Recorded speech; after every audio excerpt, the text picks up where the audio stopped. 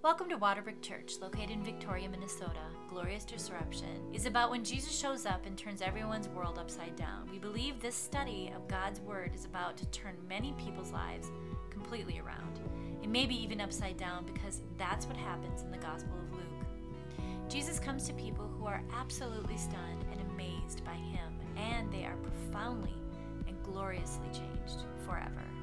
Let's begin by praying that this happens here at Waterbrook and beyond, for our joy and amazement in Jesus. Let's worship together.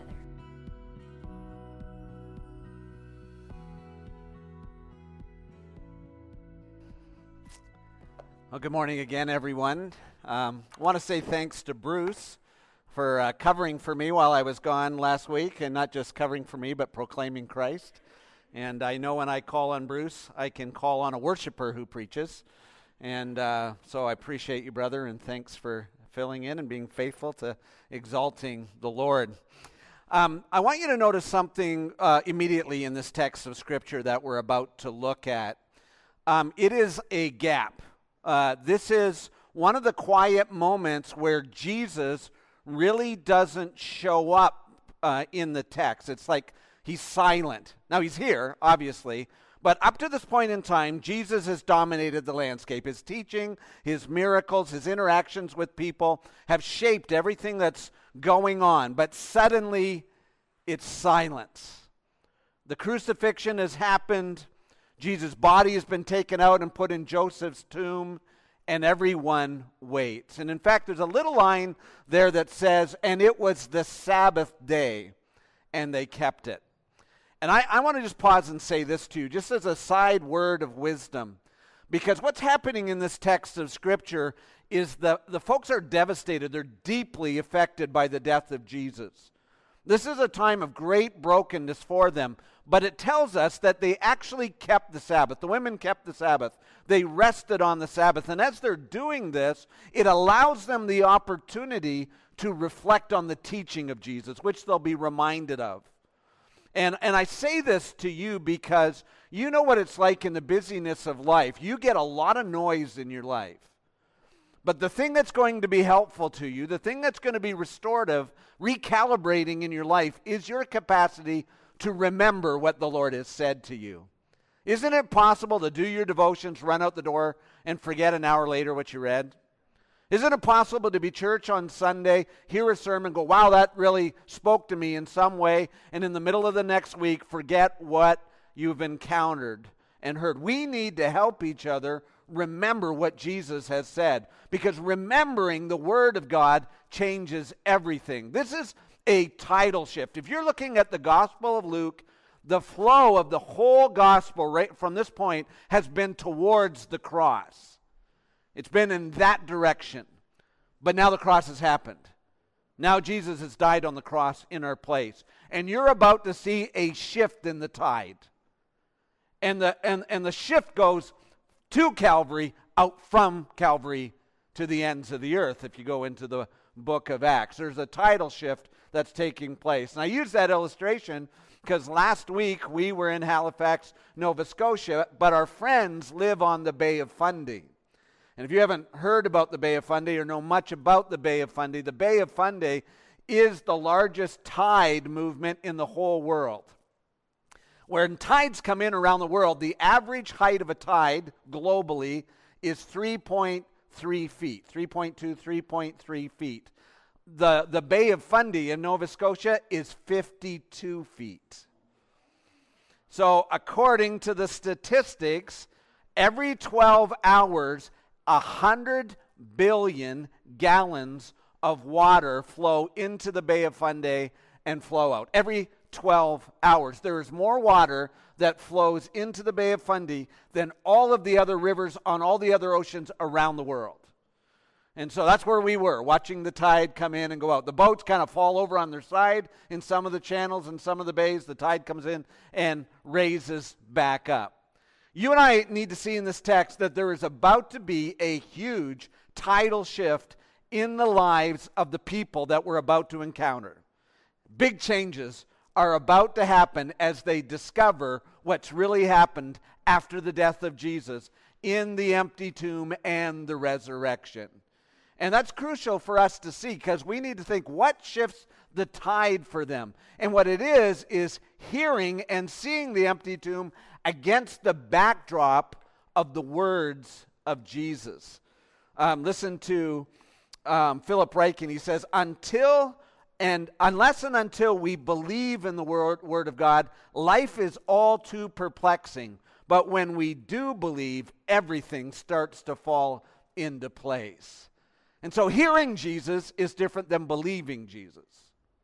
Encountering his teaching is different than being transformed by his teaching. And in this text of Scripture, we're going to have a group of people who are radically changed by the announcement of Jesus' resurrection, the empty tomb, and his death.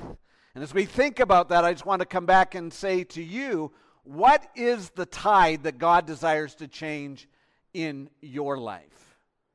I mean, these people are going to be radically changed at this moment. And as you and I come, the reason we've done this whole study in the Gospel of Luke, when we started out saying, why should we study the Gospel of Luke? We had one goal. And our goal was that Waterbrook would be captivated by Jesus.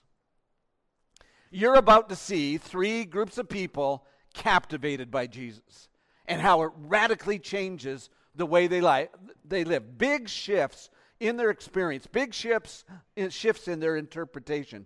But I want to pause and ask the question, what's the big change that God wants to do in your life?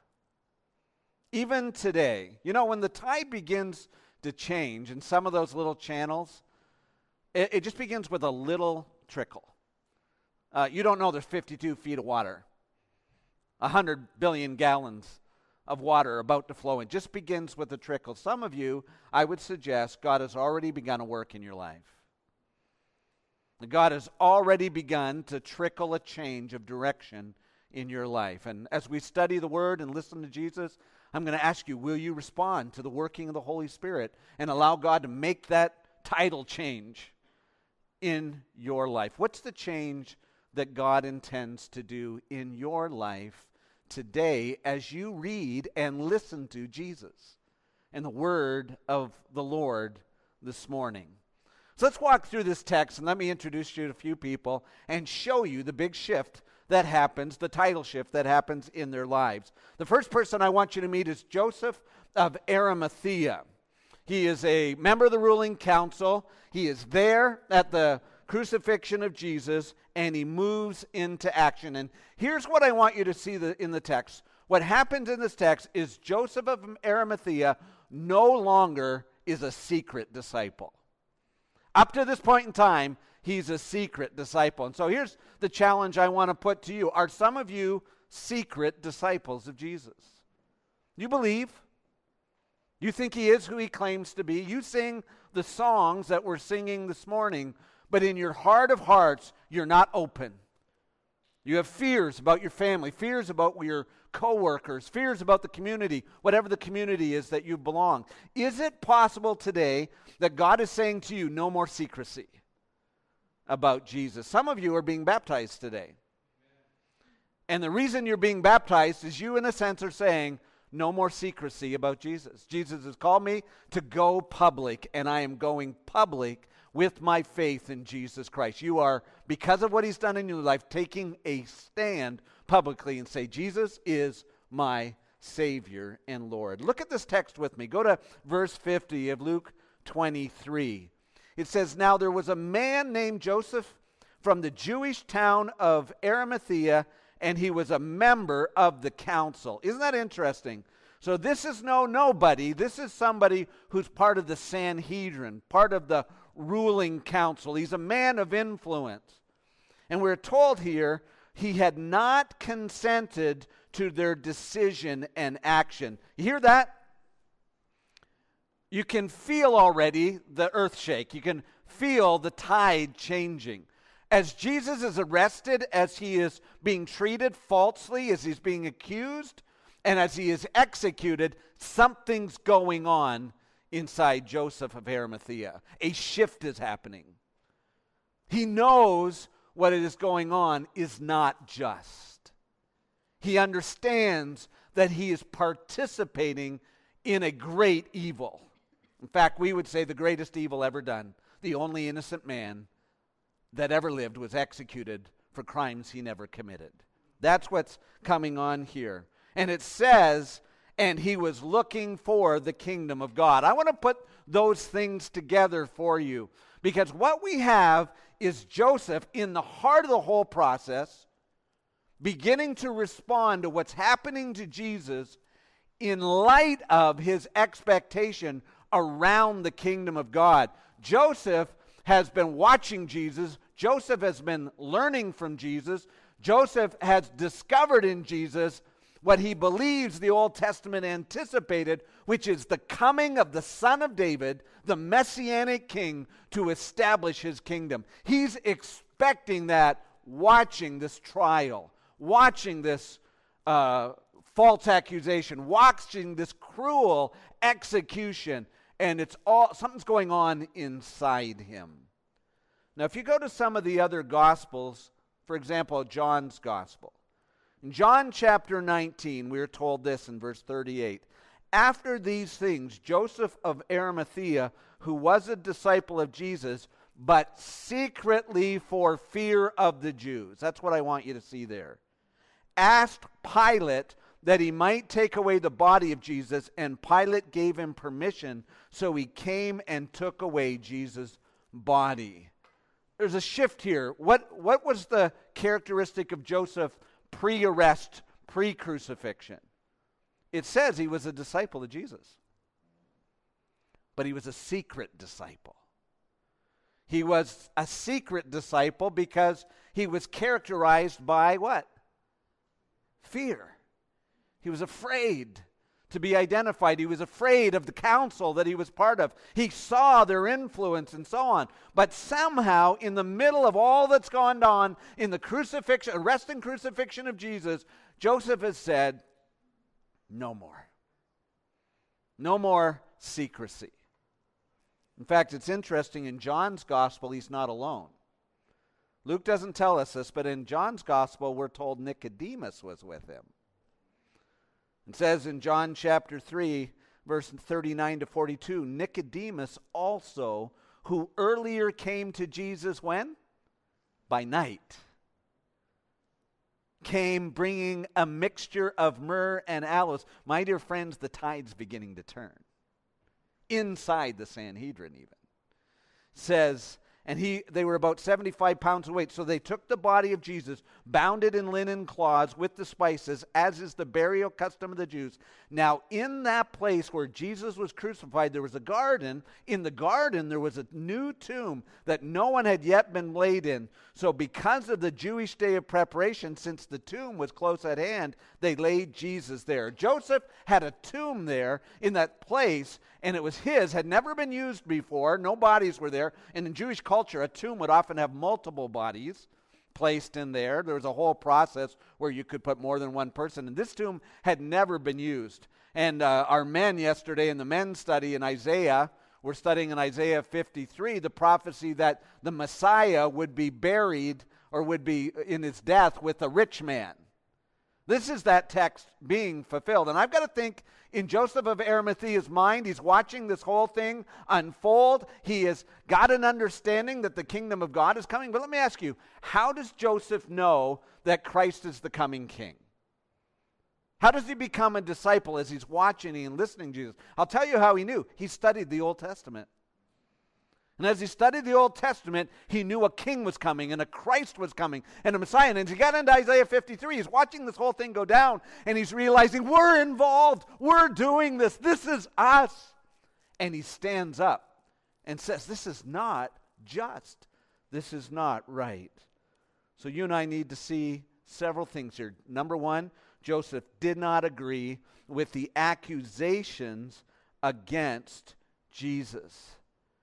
Secondly, Joseph was looking for the kingdom of God. He's interpreting everything in light of the Old Testament prophecy that the Son of David would come and rescue Israel. Number three, Joseph had taken a risk in going to Pilate. Here's the sign of the shift. He's now willing to be identified and do something that put him at risk. He goes to Pilate and asks Pilate for Jesus' body. Now, in Roman days, in this time, when a crucifixion happened, they didn't take the body down right away. In fact, it was a rather grotesque practice that they left the body hanging on the cross for days, because they were doing this whole cruel execution to make a point that if you cross Rome, this is what will happen to you.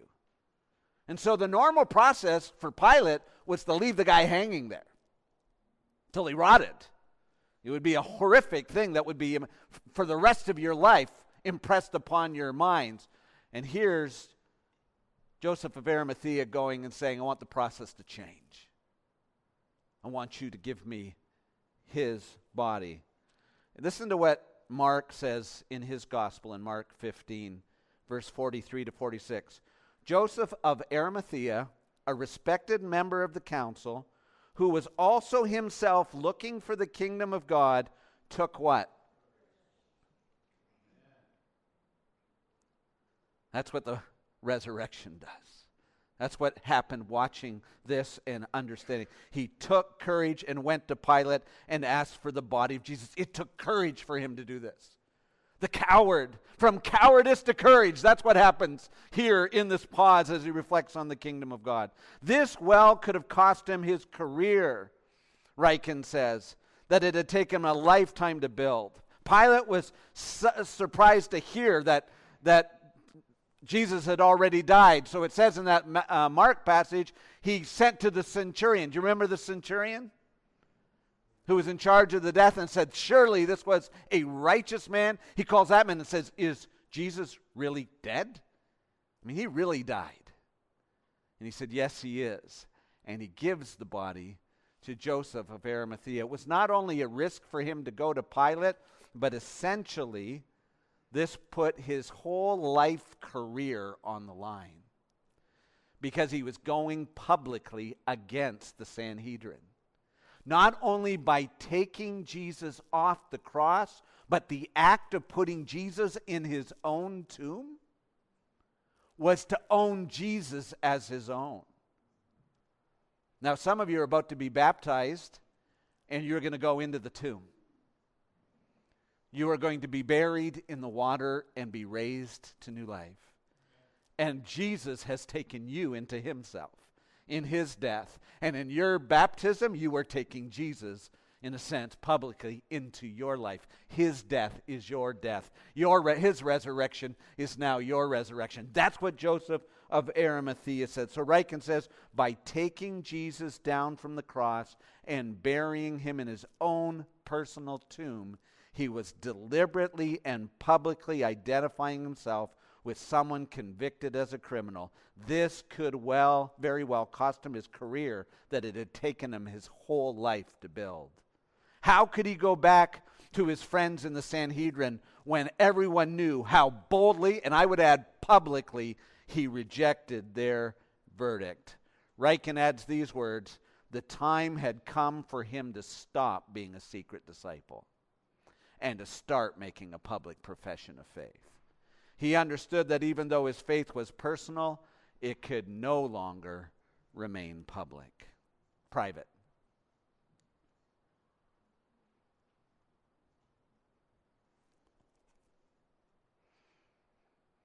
So what's the application?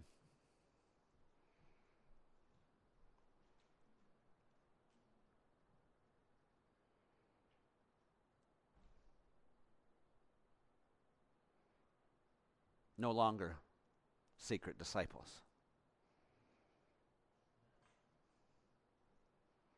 No longer private Christianity. Because Jesus died and rose again, no longer cowardice. Courage. Courage to stand up and to go public, right? Maybe that's the title shift in some of your lives. No more private discipleship. No more secret Christianity.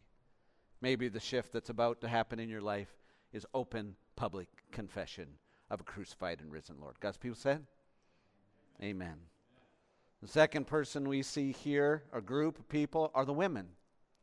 A group of weeping women. And the shift that happens from them is they go from weeping to wondering, from sorrowing to announcing and rejoicing and celebrating the announcement of the angels that the tomb was empty and Jesus was risen from the dead. Look at verse 55. The women who had come with him from Galilee. So that's an all-encompassing term or phrase that describes a long history of traveling with Jesus in his ministry.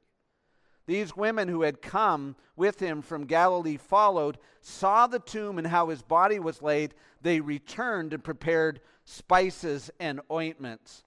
So these women that are mentioned here have been going with Jesus for some time. And as they've been at the foot of the cross watching. As everybody else has been scattering and denying that they know Jesus, they've been steady, standing there. And when they take Jesus and put him in the tomb, they go and watch where he's put. And this is all in Luke's mind, in one sense, to remind us that the burial and resurrection of Jesus is a historical fact. He didn't just faint. He didn't just swoon. He just didn't appear to die. He died. And he was actually buried. And it wasn't that these women somehow got up on Easter morning and wandered off to the wrong grave looking for it. They knew the grave. They went exactly to the place where he was buried when they found the empty tomb. But what we're meant to see is that there's something that happens in the women. Look at chapter 24. But on the first day of the week at early dawn. That word in the Greek for early dawn, that phrase means not just the break of dawn, it is the very first pre-dawn light, if you want to say that. The moment there is the slightest rim of light on the horizon of the morning, these women are on their way. They're waiting, honoring the Sabbath, but the moment that light breaks and they can go, they're up. There's light to go there, they go. They are eager, they are mourning. It says, and they found the stone rolled away from the tomb. When they went in, they did not find the body of Jesus. While they're perplexed about this, behold, two men stood by them in dazzling apparel. This is how angels are described regularly in the scriptures. And as they were frightened and bowed their faces to the ground, the men said to them, why do you seek what? The living among the dead. What are you looking for here? What did you think you were going to find? He says, he is not here, but he has risen. Remember how he told you while he was still in Galilee that the Son of Man must be delivered into the hands of sinful men and be crucified and on the third day rise. And they remembered his words. Click. Here they were so overwhelmed with sorrow that they couldn't put it all together. It seemed like a disastrous failure. And the angels say, remember his words. These women who had stayed close, these women had listened, who understood, listen, remember his words. These are a group of women, and Luke does this in Luke's gospel. In Luke's gospel, the women are almost always treated with honor and respect and dignity. In fact, I think 100% of the time they are treated better than they are in the culture. Better than they are by Jesus' own disciples, even in this passage. These are faithful women who have walked with Jesus. Listen to the names of the women in verse 10. This is Mary Magdalene and Joanna and Mary the mother of James and the other women who told the disciples this when they come back. Listen to this group of women. Do you remember back in Luke chapter 7, Jesus goes to Simon the Pharisee's house and a woman breaks in. And they immediately say, "Ooh, what's she doing here?" She falls at Jesus' feet weeping. And she anoints his feet with tears and with precious ointment, breaks an alabaster jar and pours ointment on Jesus, anointing him and acknowledging him and wiping his feet with her hair. And Simon the Pharisee says, don't you know this kind of, doesn't he know that this woman is a sinner? And then Jesus says, Simon, you've not treated me like this woman. I walked in, you didn't wash my feet. You didn't greet me with a kiss. She hasn't stopped kissing me. And Jesus says this powerful line. He says, she or he who has been forgiven much, what? loves much. These people love Jesus. These women deeply love Jesus. In the very next verses in Luke chapter 8, we're told, soon afterwards Jesus went on through cities and villages, proclaiming and bringing the good news of God. There were 12 with him, and also some women who had been healed of evil spirits and infirmities. Mary called Magdalene, whom had 7 demons gone out of her. Joanna, the wife of Chuza, Herod's household manager. Start to think who's here. Mary Magdalene, Herod's household manager's wife, has gone to follow Jesus. Susanna and many others who provided for Jesus and the disciples out of their means.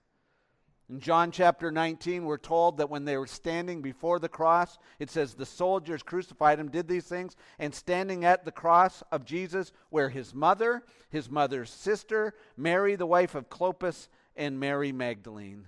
These are about as loyal people as you can get. These are people who deeply, deeply love Jesus. They're broken-hearted. They're righteous women. They follow Jesus. They want to follow the burial customs. They keep the Sabbath day. They won't go against God. They'll do it God's way. They'll wait on the Lord. But they are eager to honor Him. They are sorrowing women. Listen to R. Kent Hughes. He says, as we consider the state of the Galilean women, we must not let the knowledge of the glorious revelation that awaited them dull us to the dark sackcloth covering these women's souls. So we want to go to the resurrection, but he says you should just pause. Do you realize what's going on here? It says these were depressed, exhausted, mourning. They were depressed, exhausted, mourning with no hope whatsoever. And it's to these women the angels say, why are you standing here, looking for the living among the dead? Don't you remember what he said to you? And Jesus had said this repeatedly, that he must die, be crucified by the Romans, and on the third day rise again. And you can imagine in their mind, sorrow, the beginning of the trickle of the gospel of light penetrating the sorrow of their heart. And the deepest sorrow and greatest disappointment of their lives, in a sense, is suddenly overwhelmed by the breaking of light and life as they remember the words of Jesus. Let me just say this, that for some of you, the thing that has kept you from following Jesus fully is sorrow. It's deep sorrow.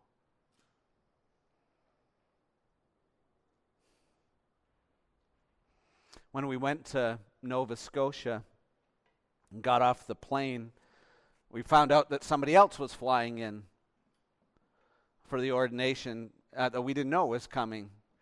It was Marilyn Shaver, the mother of my dear friend Andrew, who died 2 years ago at the age of 40. And she flew in, and we spent a couple of days with her, just being together at this ordination was a special time. One point in time, just the two of us were standing there, and she just looked at me with tears in her eyes and said, "Thank you for loving my son." And I said, it was a two-way street. We loved each other. We got on the plane to fly back and went to Toronto and saw our kids. While I'm with Steve, my phone rings. It's my friend Brian, who I've asked some of you to pray for. And Brian said, Kev, we just took Jessica off life support. She's just a few years older than my daughter. She's married and has 2 kids under 5. And there are moments where you think, this is unbelievable. Some of you guys were with me when I got Andrew's call from my friend Pete in Nova Scotia.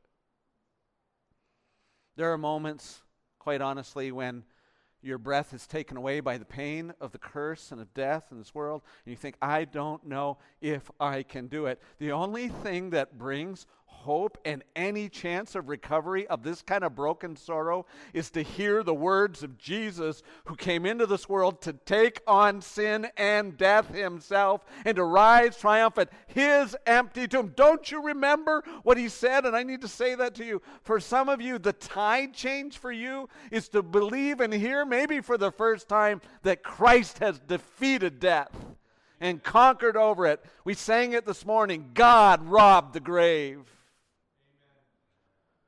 And it may be a weak trickle in the other direction, but that's why Jesus came. And my hope and prayer for all of us is, in a world where we live in the shadow of death, we live in the triumph of the resurrection. There is a new day dawning. Number 3, Simon Peter. It's been a bad few days for Simon Peter. Not only do we have someone who has struggled with a secret discipleship, and then we have sorrowing disciples, but here's the shame-filled disciple. The women come back and they're treated typically like women are, and in fact some argue this is one of the reasons why you can believe the message of the gospel. You can believe the message of this gospel because Luke is not writing to convince you with the best witnesses that were culturally acceptable. The women would not have been believed, but they are the ones who believe and are sent to announce the resurrection of Jesus. And it says in verse 11, but these words from the women seemed to be an idle tale. They did not believe them, but Peter rose. Can you imagine the women telling him the tomb is empty? It says Peter rose and what? Ran to the tomb. Stooping and looking in, he saw the linen cloths by themselves, and he went home marveling at what had happened. He went home marveling. Just previous chapter, the rooster crowed, and Peter ran in the other direction. Can you imagine what it was like when that rooster crowed and Peter realized he had denied his master? It says he laughed. He just ran and he wept. I have to imagine every time for the rest of his life when a rooster crowed, he'd feel that pang of shame. And he would have to hear the voice of Jesus again. Simon, Simon, Satan has asked to sift you, but I have prayed that your faith would not fail. And Simon, when you are restored, feed or tend to my sheep, right? Care for my sheep. He now hears what? I can imagine he's running and he sees the empty tomb and he hears the voice of Jesus. I have prayed for you that your faith would not fail. And when you are restored, resurrection, restoration, a new day, running in one direction and running back with a whole new life. This is the shift. When my dad was 13, his dad took his life. I didn't know that growing up. In my mind, I thought if I would have known that when I was growing up, I probably would have understood my dad better, but I didn't find out till I was an adult. But I said to my dad one time, many years later, I said, Dad, what did you do on the day of your dad's funeral? What was that day like for you? And my dad said, I ran. I went, what do you mean you ran? He said, I literally ran. 13 years of age, I ran. I didn't know where to go. So I just ran. Where I come from, it's flat prairie farmland. You can just run. You keep running and running. You can run forever.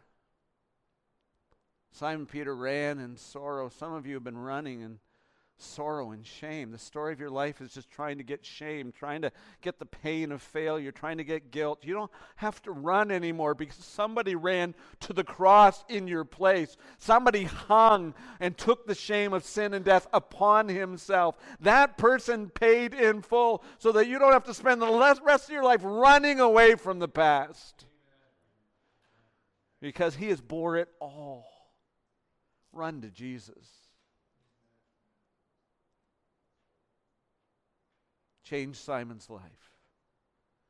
It can change your life.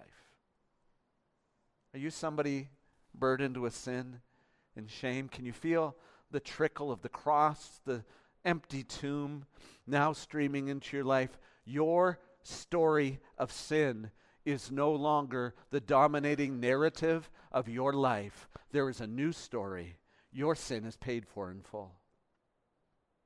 When you go under the water to be baptized and you come up, shame is gone. Sin is gone. Death is gone, and you are new in Jesus Christ. He is risen triumphant on your behalf, and his new life is your new life. That story is now your story. Is that not good news? My dear friends, what's the title shift that God wants to do in your life? Fear and secrecy? Sorrow? Shame? Leave it all and follow Jesus. Let's pray together. Heavenly Father, we thank you for the cross, the empty tomb, and the resurrection. We thank you that because of Jesus and the power of what he has done for us, in the words of Jesus that minister to our hearts today, we are reminded that we are no longer slaves to sin, dead in our sin.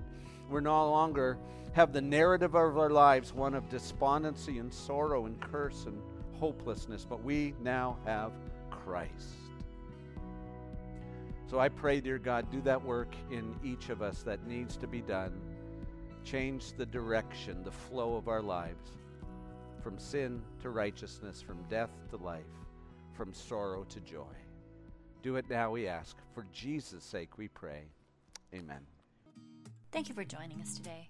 We hope you were able to seek, savor, and share the all-surpassing worth of Jesus Christ. If you'd like to find out more about our church, submit a prayer request, watch previous sermons, go to www.waterbrook.church. Have a blessed week.